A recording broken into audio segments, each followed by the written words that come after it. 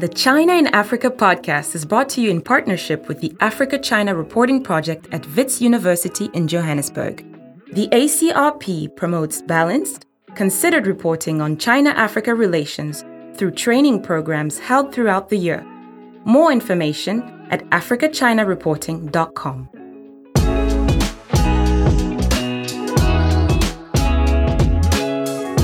Hello and welcome to another edition of the China in Africa podcast, a proud member of the Seneca Network from SupChina. I'm Eric Olander, and joining me as always from Johannesburg, South Africa, China Global South Project's managing editor, Cobus Van Staden. A very good afternoon to you, Cobus. Good afternoon. Well, as everybody can hear from my voice, I am fully recovered from COVID. Thank you again for all of your kind wishes. Last week was a little bit better, but not fully recovered. I got a couple more emails saying, Jiao, Eric, hang in there. And so we're all fully recovered now. And I've spent the past week in Washington, Cobus, going out and talking to people. And one of the big issues that's come up in my discussions throughout think tank world, the governments, different services, is this question of Chinese debt in Africa. And there is the perception here in Washington, as it is in many other parts of the world, that not only is China the primary source of credit in Africa, but it is engaging in very predatory practices. We have some new data that just came out this week from the NGO Debt Justice that I think will really transform our thinking on this. And Cobus, let me just get your take on this. This is from the new report that came out this week by Debt Justice. Chinese public and private lenders accounted for just 12% of Africa's $696 billion of external debts in 2020. 35% was owed to private creditors, and that was the big headline, that 3 times as much debt is owed to private creditors as to the Chinese. Now, these figures are all based on World Bank data. They also found that the average interest rate on debt payments owed to China in 2021 was just 2.7% compared to 5% on non-Chinese private debt. So again, that speaks to this predatory lending issue. And then here's another interesting point. 6 countries, Angola, Cameroon, Republic of Congo, Djibouti, Ethiopia, and Zambia, sent over a third of their debt repayments to Chinese lenders in 2021, but twice as many sent a third to private creditors. So Cobus, the situation is very different than the perception. And let me just add this one little final point. The Washington Post over the weekend ran an editorial about what Washington should do to help Sri Lanka out of its debt predicament, and it referenced China. The United States should use its power as the IMF's largest shareholder to help countries restructure their debts, but this will be much harder to do with the multiplicity of private bondholders involved and with China engaged in the equivalent of international predatory lending. So there you have it, just on Sunday. So the timing, Cobus, of these narratives, one coming out of Debt Justice showing that Chinese debts in Africa are much lower than a lot of people perceive, and yet this persistent position coming out of Washington about Chinese predatory lending. What is your take on the data and the narratives and the discourse that's going on today about debt? This is fascinating, and I couldn't but laugh a little bit at it. Like a lot on the China side, a lot of these kind of data points they're raising are things that we've seen mentioned.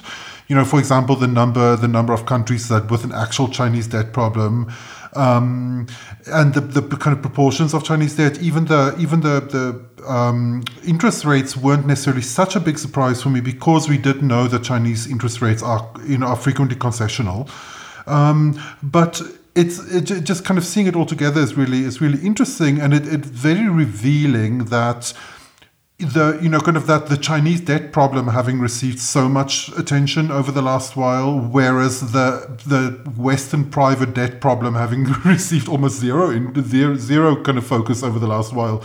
Those things happening together is very interesting, and I think it's going to be difficult. I think for this kind of discourse around Chinese predatory lending to continue as is without the kind of counter question of whether all of this discourse about Chinese predatory lending isn't being put out there in order to draw attention away from the real issue, which is Western private lending. I think that I think is probably is an oversimplified narrative, but I think that we will probably see some of that narrative around. Well, it's interesting you say that because that is the main thrust coming out of the debt campaign report that they said. And let's be very clear here. The Jubilee debt campaign and debt justice have not been friendly to the Chinese over the years. So this is not a pro-China organization by any measure. So in many ways, the critique of the narratives coming out of this report are, to me, very, very credible and something that everybody should take a listen to. We'll put links to the report in the show notes. And of course, we've had coverage all week in our newsletter. But let's talk about this question of discourse and narratives and the conversations that surround the Chinese in places like Africa, but also throughout the global South. Debt is a major strain of that conversation. And we're going to get two fantastic perspectives today on this from experts who've been following it. Kenton Thibault is a resident China fellow of the Atlantic Council's Digital Forensic Research Lab based in Washington, D.C. Back in April, she published a fascinating paper on China's discourse power operations in the global South that explored both the motivations and the tactics that China uses to shift the conversation to make it more in alignment with its own interests.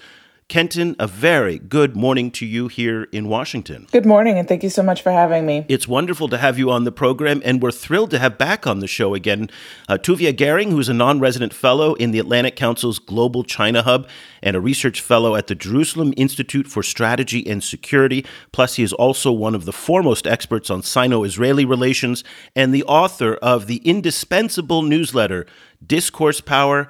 If you're not getting this newsletter, you are absolutely missing something special. It's free. You can get it at tuviagehring.substack.com. I have a link in the show notes just in case you didn't get that. Tuvia, I wanted to make sure everybody knows up front where to get your fantastic newsletter, and a very good afternoon to you. Welcome back to the show. Thank you very much, and good afternoon. And I really appreciated the plug there. And let me reciprocate by just telling everyone who's listening right now, if you're not subscribed to Eric and Kobus's newsletter, then you need to reassess your life choices, because this is single-handedly the best newsletter there is on this topic, and it's worth every penny. Go ahead, buy a subscription, buy to your friends, buy to your institution. And thank you again for having me. It's really fun. And we will call to order the convening of the Mutual Admiration Society forthwith. Let's go. Kenton, let's start with you. By the way, Tuvia, thank you very much. And Kenton, thank you for being a subscriber as well. Kenton, let's start with you on your paper. You heard the numbers about debt. Again, debt is a major part of the narrative. You said in your paper that the end goal for the Chinese is to shape a world that is more amenable to China's expression and expansion of power. But this question of debt reveals a critical failure among the Chinese, on the part of the Chinese, in articulating their part in this conversation. Everybody still thinks, for the most part, that China is the largest creditor in Africa and many parts of the global South, when in fact it's not. They think that they're charging exorbitant interest rates on loans, when in fact the data says otherwise.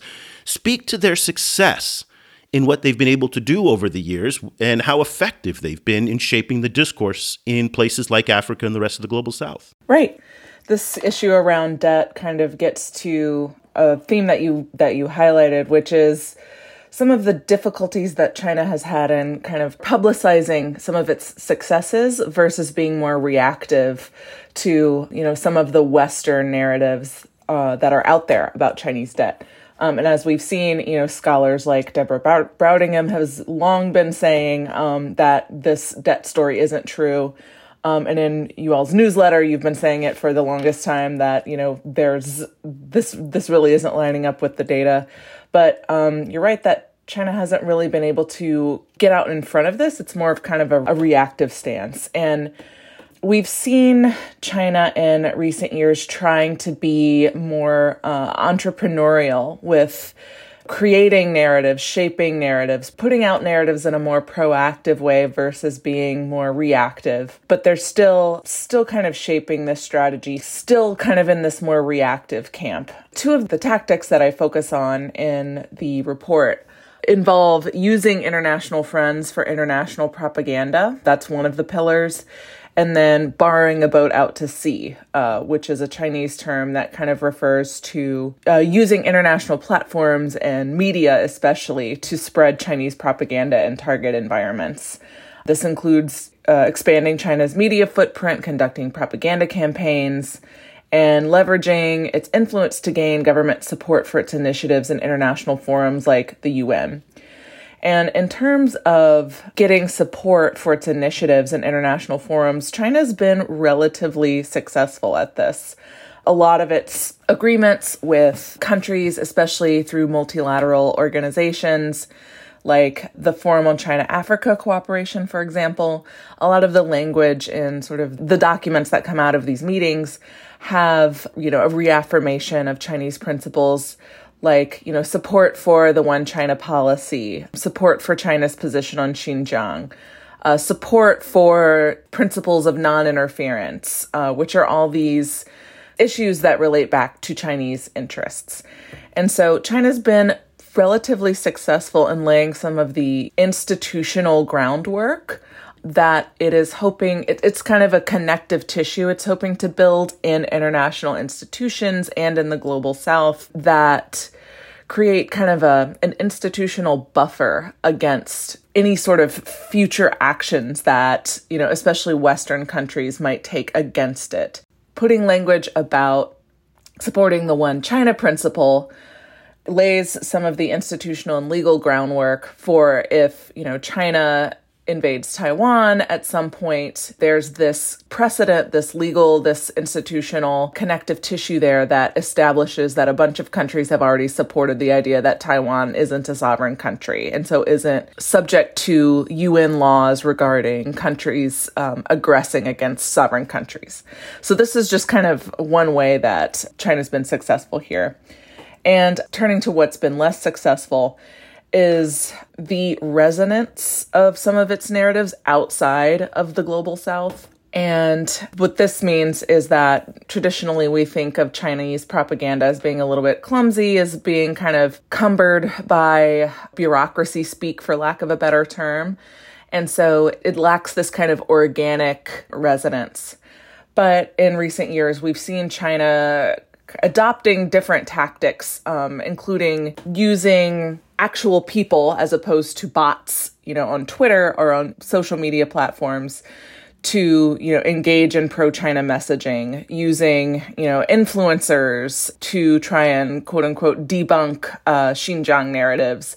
So they've become more entrepreneurial since about 2019. And we've seen limited impacts here, but there's evidence of growing kind of organic reach. So that's kind of what I would say is the more of the successes and the limitations with China's strategies. So, Gentian, some of these narratives, like, for example, around Taiwan, we've seen, there's obviously decades of kind of narrative establishment, kind of lying behind the kind of core narratives that China puts out around these issues now. But you also actually look at new narratives and, like the success in planting a wholly new narrative. Like, for example, the one that you focus on is in the African section of your report is the Fort Detrick narrative, the idea that COVID-19 was created within the United States.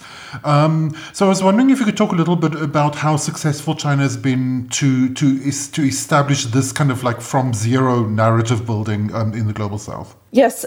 So one of the case studies that we looked at in sub-Saharan Africa, and we focused on South Africa specifically, was China's use of content sharing agreements that it has with local media organizations to implant narratives, to implant a disinformation, specifically about COVID-19 and the Fort Detrick conspiracy theory, like you mentioned.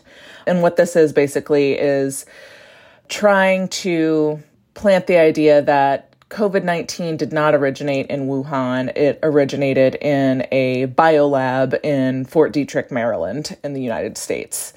And so what we looked at was China's content sharing agreements and how they use these content sharing agreements to spread this conspiracy theory.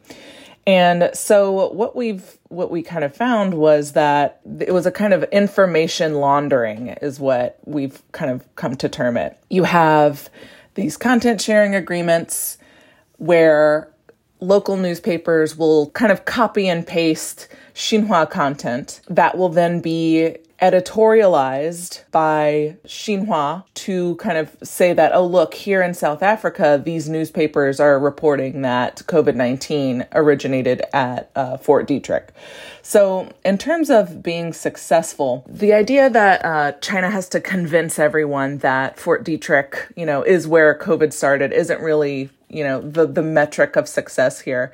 The idea of success is injecting a degree of doubt on COVID origins, injecting a degree of distrust or, uncertainty around, Western media organizations, and basically moving the needle a little bit away from having Western media organizations be kind of the authoritative voice on anything related to China. And this goes back to, kind of its discourse power priorities. The idea is to move the needle away from, having the West basically define the terms of China's engagement in the world. In part of their official documents and academic writings on discourse power, one of the things that a continual theme is bemoaning the dominance of Western media platforms like the BBC, like, Wall Street Journal, etc., defining how China is engaging in the world. China wants to define on Chinese terms what's happening in China, China's engagements. And so part of this idea is to cast doubt or erode what they call kind of the hegemony of, Western media and Western dominance of the discourse. Yeah, and if you'd like to get a sense of the tactics that Kenton's talking about, it's very similar to what climate skeptics have been doing in the U.S. and other countries by injecting just enough doubt to have it so that there's other sides. I mean, you see these conversations, there's two sides to the climate debate. And it's the idea of just injecting a doubt into the conversation. Also, not only in addition to the Fort Detrick, but the Chinese have been doing this on Xinjiang as well, trying to challenge the Western narrative on genocide in Xinjiang. Tuvia, let's come to you now and talk about the substance of that discourse. You look at what a lot of academics are talking about domestically within China. At the same time, you're carefully following what Chinese propaganda and Chinese media outlets are doing in the Middle East and in the Global South. Can you talk to us about the different narratives that are going on both domestically in China and then what they're saying internationally and specifically in developing countries? Yeah, so I'd like first to add one point on what Kenton said about creating doubt. And this is the idea I see all the time when the Chinese scholars talk about establishing their own discourse power, their right to speak. Then they say it as 先破后立. First you destroy, then you establish your own. So now they're at the stage where they want to delegitimize, they want to break the discourse hegemony, the right to speak of the West. And after everything is destroyed, from the rubble, they're going to establish a new set of discourse. Hopefully it'll be led by China. And this idea now pertaining to your question about how they speak about discourse power internally and externally, and it really depends now who's the audience. And of course it changes a lot, whether it's domestic messaging, whether they try to signal the leadership. For example, just Kenton and I spoke about it yesterday. There's very limited amount of resources, including attention and money and positions inside the Chinese hierarchy. And people, like notable scholars in China, are vying for all of these resources.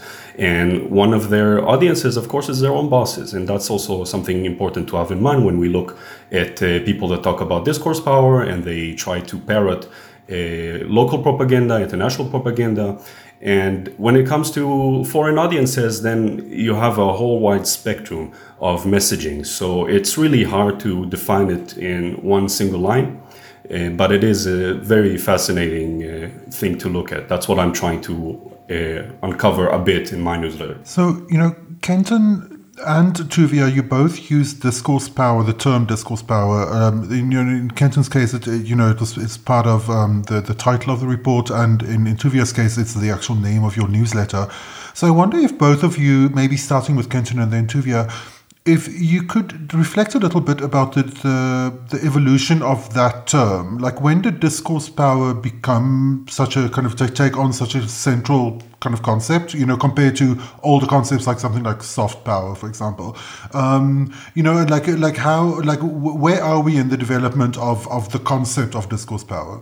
Right. Tuvi and I were discussing this yesterday. It's a bit of a nebulous concept and difficult to pin down the exact moment when it kind of entered into the Chinese vernacular in terms of, a concept that helps to shape strategy. But in our discussion, we kind of pinned it down to maybe around 2005, 2006, when China was really starting to think about itself more seriously in its, relationship, China and the world, basically. And there was this recognition that China was in a soft power deficit. But where discourse power, and I would invite Tuvia's thoughts on this, in my understanding, kind of departs from the idea of soft power, is there's this recognition that discourse power carries with it structural power. And what I mean by that is that it is a type of narrative agenda setting ability that transfers into a structural power in that it helps to order the international system. And then in ordering the international system, it's creating an institutional arrangement that then distributes material goods. So what I mean by this is the Chinese see the United States as possessing discourse power, and in doing so, it's able to kind of order their international system. U.S. values that go back to Western capitalism, human rights, democracy, these things structure how issues are talked about on the international stage. They structure how, laws are written, international laws are written, and they even structure how aid gets dispersed. Organizations like the IMF and the World Bank use Western values to determine who gets what money. And in turn, these institutional arrangements perpetuate this idea of, the legitimacy of Western values, the legitimacy of the power and the domination of Western values. And so that in turn helps to maintain the position of the U.S. as the dominant country in the international system. And so China really began to think about itself more, I guess, with more intent in like the mid 2000s. And we see this really accelerating after the financial crisis of 2007, 2008, when China really kind of saw an opportunity to capitalize on all of its economic gains and its, growing material power and kind of the decline, what it saw as the decline of the West, to really take its rightful place in the international system. And then that kind of led to the natural question of, well, we have all this material power, but how do we legitimize that? And so there was this kind of concerted effort to really study how the United States was able to establish its dominance, and that came, a lot of that came back to the U.S. discourse power. So then we see kind of a strategy of, okay, well, how do we put forward, a Chinese vision of the world order? And along with that came the recognition that the U.S. was putting forth this China threat theory, as they call it, and China was seeing itself as, it's the current international order as being unable to accommodate its rise because of the clash with Western values. So there's this idea that China needs to establish its legitimacy, and also there's not really space for it in the current order. The current order is kind of inimical to its rise from a values perspective. Tuvia, let's get your take on it. Sure. So first, it's important to say the Chinese term, I don't think we mentioned it, it's called Huayuquan. And the word quan, it has two meanings in Chinese and also in literature. So first meaning is more on legal terms, like I have a right to speak, I have a right to vote, and so on. And then it also has a geopolitical meaning, which is power, discourse power. And the two are used interchangeably inside China, the way they discuss about this topic of Huayuquan in general. And later they also developed a Huayu Tixi as a system, a discourse system. And just some chronology to help the uninitiated listener make a bit of sense of it all. So the idea of soft power, which is inseparable of discourse power, it started in the late 80s with Joseph Nye. And later it evolved, it has different iteration. And what it basically means, if you boil it down to one sentence, is try to make other countries want what you want. It's try to make them want to do what you're bidding through attraction, and that's in contrast to hard power, or what the people later called the sharp power and the smart power, and all these different variations, where a country uses its military might or through economic inducements, it tries to force other countries to do its bidding. And that is soft power.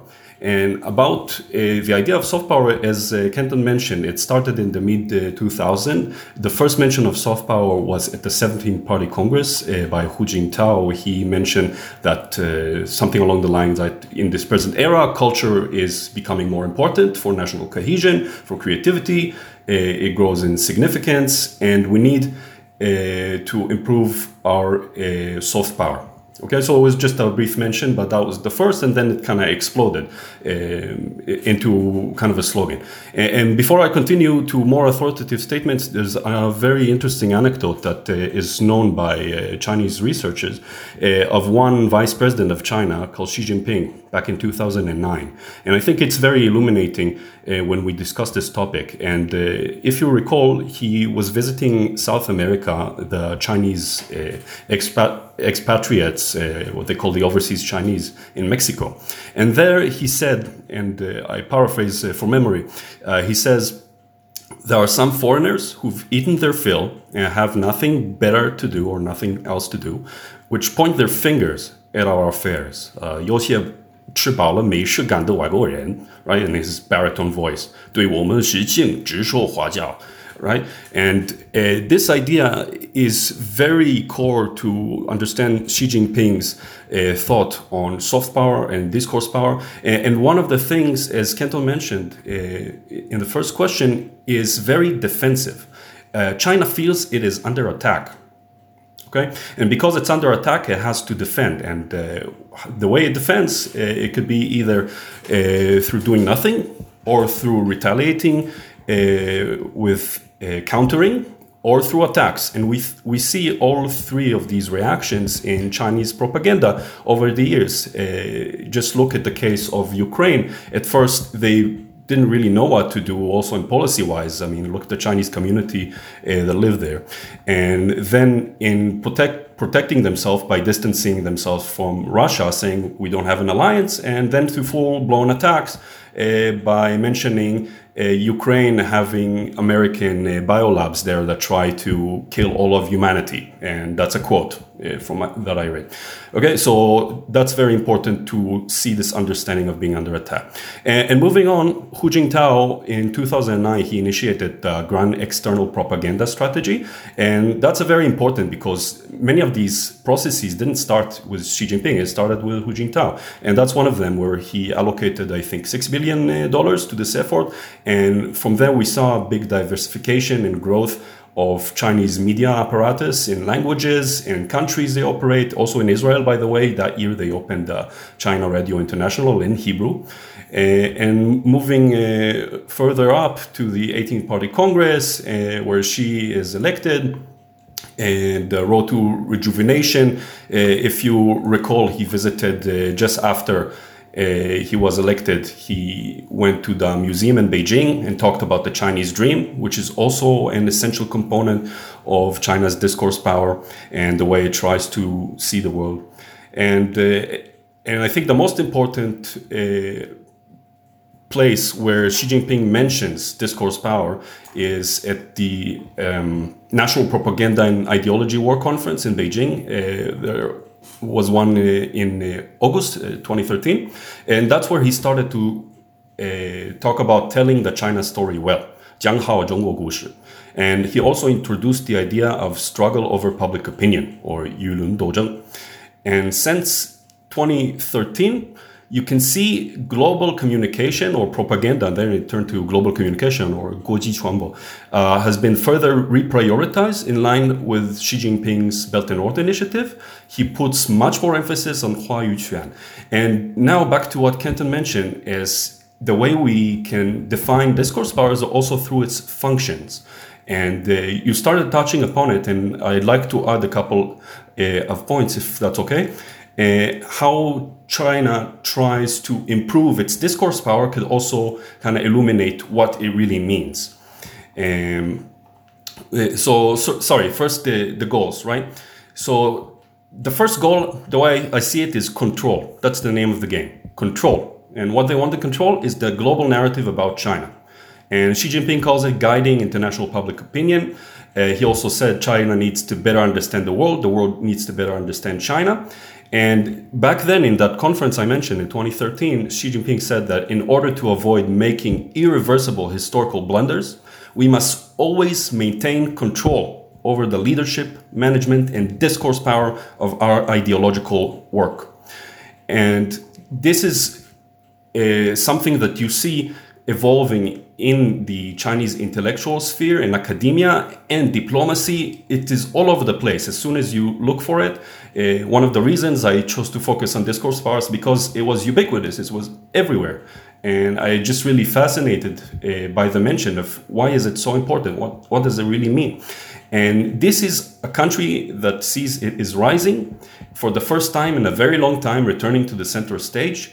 And it's the first time in the 21st century that it's happening for China. And they're all new to this. We're new to this. They're new to this. And they're trying to figure out what's this rise going to be like. Is it going to be peaceful, hopefully? And if it will be peaceful, how can we facilitate this process? How can we make it better so the external environment be able to facilitate our own growth and development? And back again to the idea of control, we see this in many other aspects of Xi Jinping. Xi Jinping is a control freak, right? We have many articles talk about leading small groups and how he tries to micromanage everything. And the same thing goes for discourse. Discourse and soft power is seen as a resource as important as natural resources. And I think it was in 2016, there was another conference headed by Xi Jinping on social sciences and philosophy. And there he says the exact same thing. A great country can only be great once it has control of its natural resources. At the same time, it also has to have control of the more spiritual resources, that is philosophy and social sciences. And from there, they established the idea of the three systems, which is disciplinary system, academic system, and discourse system. And they're all kind of mishmashed together. So that's one thing. A second thing, and let me know if you want to elaborate on some of the theme, is to set the global agendas, as Kento mentioned, to influence, to shape values, governance, discussions of how the world sees Beijing, how Beijing sees the world, and how people in China see their own country. And it has to be commensurate, and that's the key term here, it has to be commensurate with its economic and military power, because as of right now, China aspires to become a great power, but it also has to become not just military and economic, but also an ideological power, to quote Zheng Yongnian, for example, Chinese University of Hong Kong. And a third reason that they want to have discourse power is, of course, to maintain the absolute control of the CCP. It's Jue Dui Zhu Chuan, as I reference in my newsletter by Zhang Weiwei. Control. It's all about control. And maintaining power through discourse. Here there's another expert. Canton actually quoted him in her report that is forthcoming, talking about philosophy and sciences. And his name is Zhang Zhizhou. He's one of the foremost experts on discourse power in China. He says we need to maintain power through discourse. So this is the ability to shape reality through your words, which is, it's a very important idea. It's also essential in Chinese history in general. You can see it all over, also in Judaism too. So the way you control the world through your words, right? Moses, the prophet, instead of hitting the stone, he should have talked to it, right? So the same thing with the Chinese people, the same thing with the people of the world that are uneducated about China. They don't know enough, but we know because we're Chinese. We're living through it, and we are also able to shape reality, create a reality. And the reality we want to shape is a community of shared future for mankind. We want to improve global governance because as of right now, the West isn't doing a pretty good job. And China is a builder of a world peace. It contributes to global development. It's upholder of the international order, and so on and so on. So this is the idea. And I think Qing Yaqing, he kind of mentioned it in a very interesting article in March, I think it was. He offered the importance of China's role in global governance. And he first of all, he mentioned something that is super important to understand. China sees that fifth of the world's population are Chinese. This means that whether you like it or not, they're going to have a say. That's why they have to have a global discourse power, because they are fifth of humanity. And also, as I mentioned, it needs to have a favorable external environment. And external environment, Yan Xuetong, I think was shared yesterday or 2 days ago by Zicheng Wang, who talked about China's ongoing strife and struggles with its neighbors, to mention the South China Sea country, littoral countries in India. And this is not very favorable external environment. Now, and I'm not even mentioning China-US relations or China-Europe relations. And the third point, and that's where I'll end, is where this bilateral relation, which is the most important in the world of China and the US, it reached rock bottom. Okay, it can't get any worse than it is now. Then it's an opportunity for China and the US to cooperate.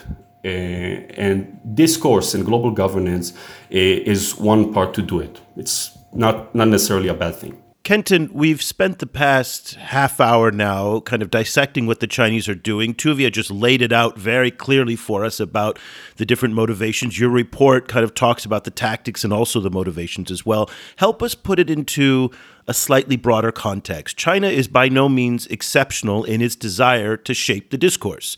The United States spends millions of dollars on public diplomacy. It has its own propaganda outlets like Voice of America, Radio Free Asia, and all these different outlets. I used to be the editor-in-chief of France 24, which received €250 million from the French government. That was not for charity. That was also to help shape the narrative as well. So lots of governments engage in this type of discourse shaping exercises.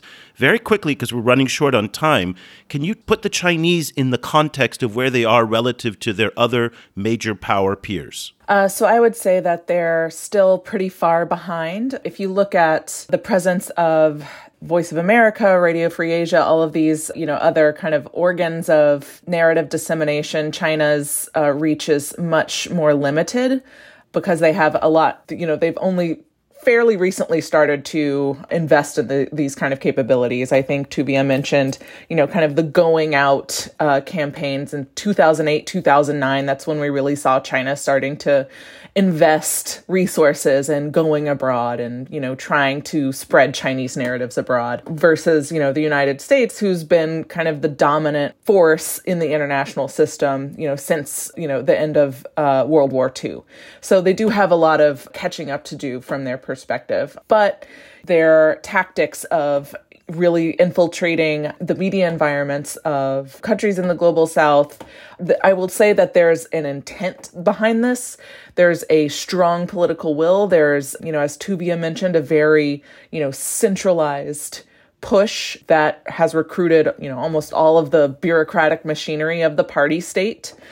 So the intention's there, the investment is there. And even if currently the reach is maybe not as wide as Western media and, U.S. narratives, that there's an intention there and it's growing and there are significant resources behind it. So I wouldn't look at what it looks like now as a measure of, and then call it a day. There's an intent and an investment there that speaks to China's seriousness about this. Tuvia, like one of the really fascinating aspects of the work that you do is that you're kind of engaging with the real work and the real kind of utterances and discourse put out by currently working Chinese intellectuals, like all of these really, really prominent academics. You kind of quote and translate them at length. So over the time that you've done this work, have you seen how have you seen the kind of tenor of the discourse shift? Kind of where did we come from, and where do you feel we're going in terms of when you're listening to these kind of prominent Chinese academics? Because from my own perspective, frequently when I read your newsletter and I see the kind of level of the kind of darkness, or stridency is the wrong word actually, the kind of the tenor strikes me as quite somber, quite the concepts like war come up a lot. So I was wondering what you make of the mood in Chinese intellectual circles around these issues. Yeah, so talking about shifts, my own view is very narrow. It's just a couple of years. You have to stretch it all the way back, at least to the 90s, if you want to talk about real seismic shifts in views. But there have been a couple of points in recent memory that I can think of that kind of really deserve our attention. Another thing I want to just put out there, China is a very big country, of course, and you're gonna find many diverse opinions on any given topic, of course, within orthodoxy, but it is very wide range. So if you're looking for an opinion about something, you're probably gonna find it. And that's why when we look at Chinese discourse about specific topics, it's important to keep that in mind, that there are always going to be people that disagree with it in China. And there are also people that are limited to say what they think because of censorship, because of the orthodoxy that they can go out against explicitly without endangering their own career. With that in mind, yes, I do see a couple of shifts, especially since Trump came to power. And if we want to talk about discourse hegemony and power in the ugly sense of the word, then Trump is the master and the grand strategist. Just every time he used Twitter, half of the world ran scrambling to see what's going to happen. And for China, this kind of situation was impossible because it did not control the discourse. It always had to be on the receptive side. It had to be reactive and not proactive. And at the same time, when you see a rise of what you call the wolf warriors, I'm not a big fan of the term, but it does exist. And you see a more combative China. And I think much credit has to be given to Zhang Weiwei. He's the head of the China Institute and Fudan University. And he has established himself as a pundit that gets the leadership's ear. He was the lead discussant on a study session on telling the China story well last year. And establishing China's discourse power. And just watching his shows, I mean, you don't have to look at anything else. You just see a giant cesspool of toxicity and pernicious ideas that are absolutely racist. They are absolutely combative, belligerent. They are supremacist, they're Han chauvinist, they're chauvinist against women even, and it's not just him. He brings on guests from the cream of the crop of China's academy, some of which work with him in Fudan. Not to talk bad things, Fudan is an excellent place, I have great scholars there. But you can see in his shows this very toxic, really, diatribe that is spoken about the West, and his idea, and he said so himself, that I always look down on the West. That's what he says, and he wants to speak to the West from a position of power because China has been spoken to, China has been scolded. But now it's time for the West to sit down and learn from China. So it's a lot like the tone of Fox News in many respects, just the Chinese equivalent of it. It's different because Fox News, they don't have, what's his name, Tucker Carlson, be the main discussant in the White House session on telling the Voice of America well. And yes and no. I mean, Sean Hannity was in direct contact with the White House on many occasions. Yeah, so I guess the way you put it, and I agree, it's two sides of the same ugly, disgusting gutter, coin you find in the gutter, where you got two people speaking about each other and not with each other. It's a dialogue of the death, as one European official just described China and Ukraine with Europe.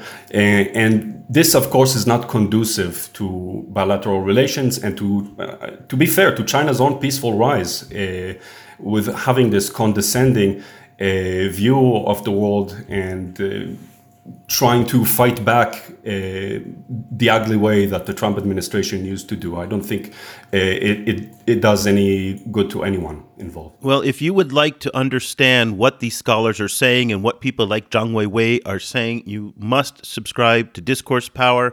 It's at tuviagaring.substack.com. You can go and look at all the back archives. They're searchable.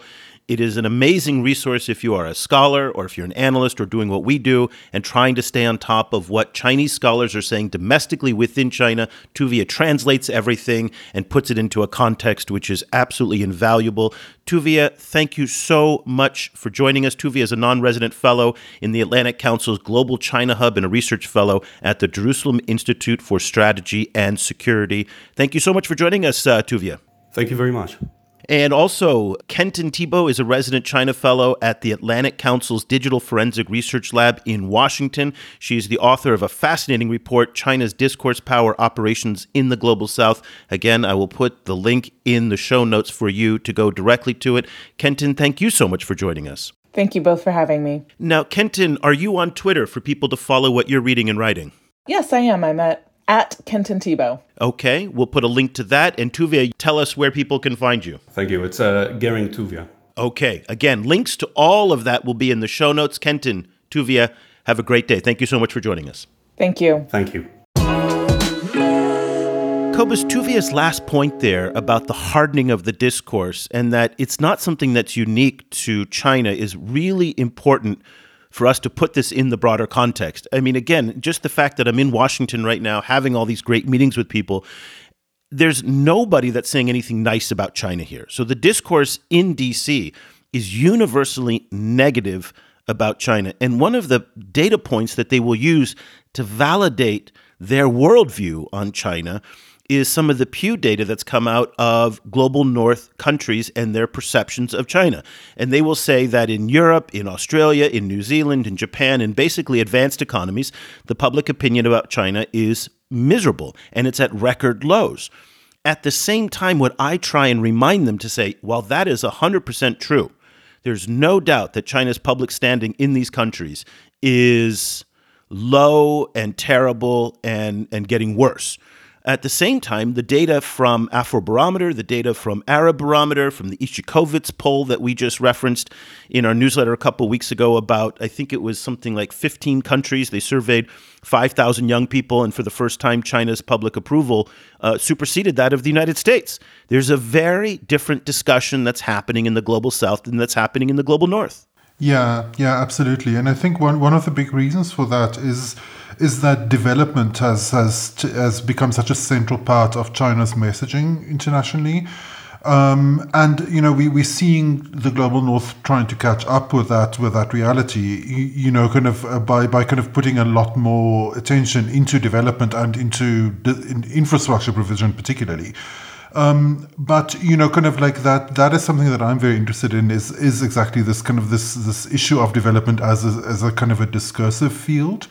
But I wanted to ask you, just in relation to U.S. discourse in China, and the one data point one kind of like phrase that I've seen coming up a lot in U.S. discourse about China is that they increasingly labeling China as an existential threat to the US.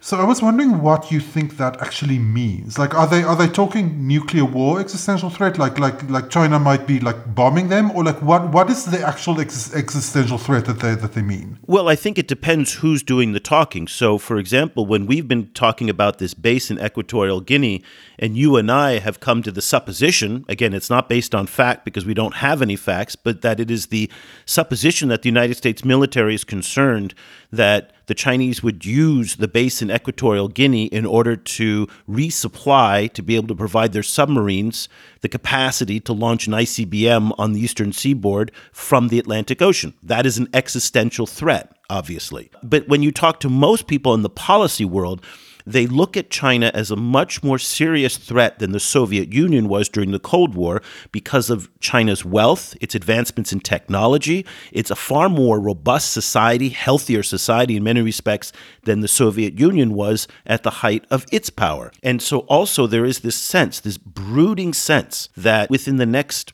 5, 10, 15 years, nobody knows for sure precisely when the Chinese economy will supersede that of the United States, will become the largest economy in the world. And there is this brooding fear that when that eventually happens, the United States will in fact be relegated to a second-tier power. Much the same way that when the United States surpassed the United Kingdom became a second-tier power as well. And so there is this real anxiety here. The interesting thing here that I'm picking up is the fact that everybody agrees that China is a threat, China is a problem, and China is a challenge. Yet nobody agrees on what to do about it. The think tanks have one point of view, the military has one point of view, the executive branch has one point of view, the legislative branch has another point of view, and civil society actors here have a different point of view. And it's interesting because just last week, or was it the week before, but it was about a week or two ago, Tucker Carlson, the Fox News host, was in Brazil and warning of Chinese colonialism and conquering of the Western Hemisphere and taking over Brazil and South American countries. Much of the same rhetoric that we've heard for years about what the Chinese were doing in Africa, those fears about China conquering. And again, so you see this discourse now becoming increasingly shrill. It's not rooted in fact. It's more about anxieties, but it is a growing consensus, at least among policymakers and in the think tank space and in the intelligentsia, that China poses an existential threat to U.S. hegemony. Maybe not an existential threat to the United States itself, but certainly to American power. It poses a very, very severe threat. That is the perception. Yeah, that kind of like fuzzy kind of overlap is what struck me too. Is that in a way, in a way that if the US loses this this kind of status as number one economy, that is in itself a form of symbolic death. Not to sound too French theory about it, but there is this kind of like feeling that if the US isn't number one, like that itself is this kind of massive kind of defeat. Kind of like being number two isn't good enough. Well, it depends how you define number one, because the way that Donald Trump and the MAGA forces define number one is very different than the more internationalist approach taken by the Democrats and the Biden administration. So the way that the MAGA folks define number one is you can pull up the drawbridges, become more isolationist, and it becomes America first. And that is in itself a form of number one, that we're taking care of America first. We saw what that was like in the Trump administration. We're going to probably see that in another Republican administration in 24. But again, that definition of number one is quite flexible and fluid. It depends on who's saying it and what they want. But at the end of the day, what's not going to change, whether it's a Democrat administration or a Republican administration here in Washington, is the fact that China is an existential threat to its hegemony. And I think there's some legitimacy to that. But at the same time, and I think Kenton was very good at pointing this out, there is the 10-foot-tall monster scenario here, where oftentimes people overstate Chinese power, they overstate Chinese competence, and they also overstate the effects and the success of Chinese propaganda and narrative building. And Kenton was very interesting in her point where she said they're far behind the U.S. and Europe still in propaganda and narrative building and shaping the discourse in the global arena, even in the global South, where public opinion is more favorable to them. Yeah, kind of that aspect is also something that I find really interesting. Because the thing is, obviously, the power, the messaging power that comes from Western countries comes from such a kind of a complex and multi-channel, multi-platform place. It comes from 1,000 different TV channels and movies and kind of like childhood experiences for people, kind of that kind of like breadth of experience that one has, even as someone in the global South that's far away from the global North, that kind of like from childhood kind of, kind of like living with American stuff or living with European, like the kind of the full breadth of kind of European or American influence, it's very different from the Chinese side, right? Kind of because with the Chinese side, there is strong influence, but it's only happening on a few different, kind of fields, like development, for example. And so on the one hand, like I see that discourse quite strongly, or that difference quite strongly. But on the other hand, it also seems like a lot of, like if one can talk about, if there is even, if that even makes sense to talk about a decline of Western influence, then I think a lot of it comes from the West itself, right? Kind of it comes from the West coming, like seeming, like retreating from some of its kind of internationalist or inclusive kind of aspects, kind of where the Western culture itself is pulling up the drawbridge and making itself more exclusive and less accessible for global South people. Whereas China itself already seems extremely inaccessible. Kind of like China is all about central control. It's all about like this kind of like very controlled messaging.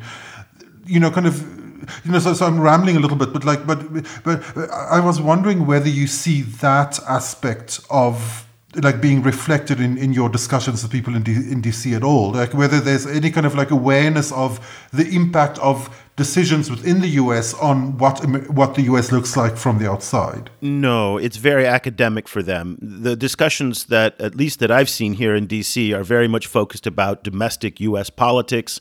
A lot of the politics in the global South from the US are oftentimes rooted in decision-making priorities that are anchored firmly in domestic narratives in the United States. So there is, I don't think they're that effective in terms of understanding the subtleties that you're referring to. But just one other very quick point before we go. And again, this relates to our show that we had last week with Géraud, talking about the pushback now against the Chinese in places like Guinea. We're seeing now a pushback even in Zimbabwe on the China-Zhejiang-Huayo cobalt deal. Obviously in the DRC, there's a very big drama that's playing out. It will be interesting to see if other countries pick up on this. There's a virality to this. I know that other global South countries are watching these pushbacks very carefully to see how to play them, the same way that Laos and Sri Lanka and other highly indebted countries to Chinese creditors are watching what happens in Zambia. So there's a lot of movement right now in the debt space, in the resource space, in the global South that people are going to look at, and the Chinese will have a difficult challenge, I think, in terms of shaping the narratives on the outcomes of some of these issues, because these are coming from global South actors. There's nothing to do with the United States. There's no involvement of the United States in Guinea. There's no involvement of the United States in the TFM mine issue, as far as we can tell. And at the same time, there is certainly no involvement in the United States with regards to the debt situation in Laos. So let's look at some of these debt issues and these resource issues coming from the global South and how they may impact China's narrative discourse going forward in the global South. Cobus, we said to Kenton and to Tuvia that we could have done another hour, another 2 hours on this. I'm desperately trying to make sure that we keep our show within an hour, so we're going to have to leave it there. Everybody, we're going to be taking a break next week. It's our annual summer recess. We take 1 week off in summer and 1 week off in the winter. So if you don't see a show come up in your feed, don't worry, we'll be back the following week. I'll be in California there, so having a different perspective and talking to some of the tech companies and also talking about climate change quite a bit from California. So that will be very interesting. And then I'll be heading back to Vietnam shortly. We'll be continuing the week after, so hopefully that you'll stay tuned for some great shows that we've got planned. We've got some amazing guests lined up for you. Also, of course, we want to thank all of our Patreon supporters. It really just amazing. And now Géraud is starting to put weekly video updates about everything that he's working on the Francophone site to our Patreon supporters. So you're getting kind of access into Géraud. We give the weekly digest as well. And there's just this great conversation. Cobus and I are doing these private briefings for our Patreon supporters. So we would love to have you join us on Patreon at patreon.com/China Africa Project. Also, if you would like to subscribe to our newsletter, as Kenton and Tuvia do, and they receive it every day, just go to ChinaGlobalSouth.com/subscribe. We've got monthly and annual subscriptions, $7 a month for students and faculty, and it's $149 a year for everybody else. So very affordable, but we are very proud of the work that the entire team is doing. We've got 8 analysts and editors who are every day working so hard to put this out for you. And so we'd love for you to try it out. Give it a try. Once again, ChinaGlobalSouth.com/subscribe. So we'll see you back in 2 weeks after our short summer recess. And until then, thank you so much for listening. The discussion continues online. Tag us on Twitter @ChinaGSProject and visit us at ChinaGlobalSouth.com. If you speak French, check out our full coverage at projetafriquechine.com and AfriqueChine on Twitter. That's Afrique with a K. And you'll also find links to our sites and social media channels in Arabic.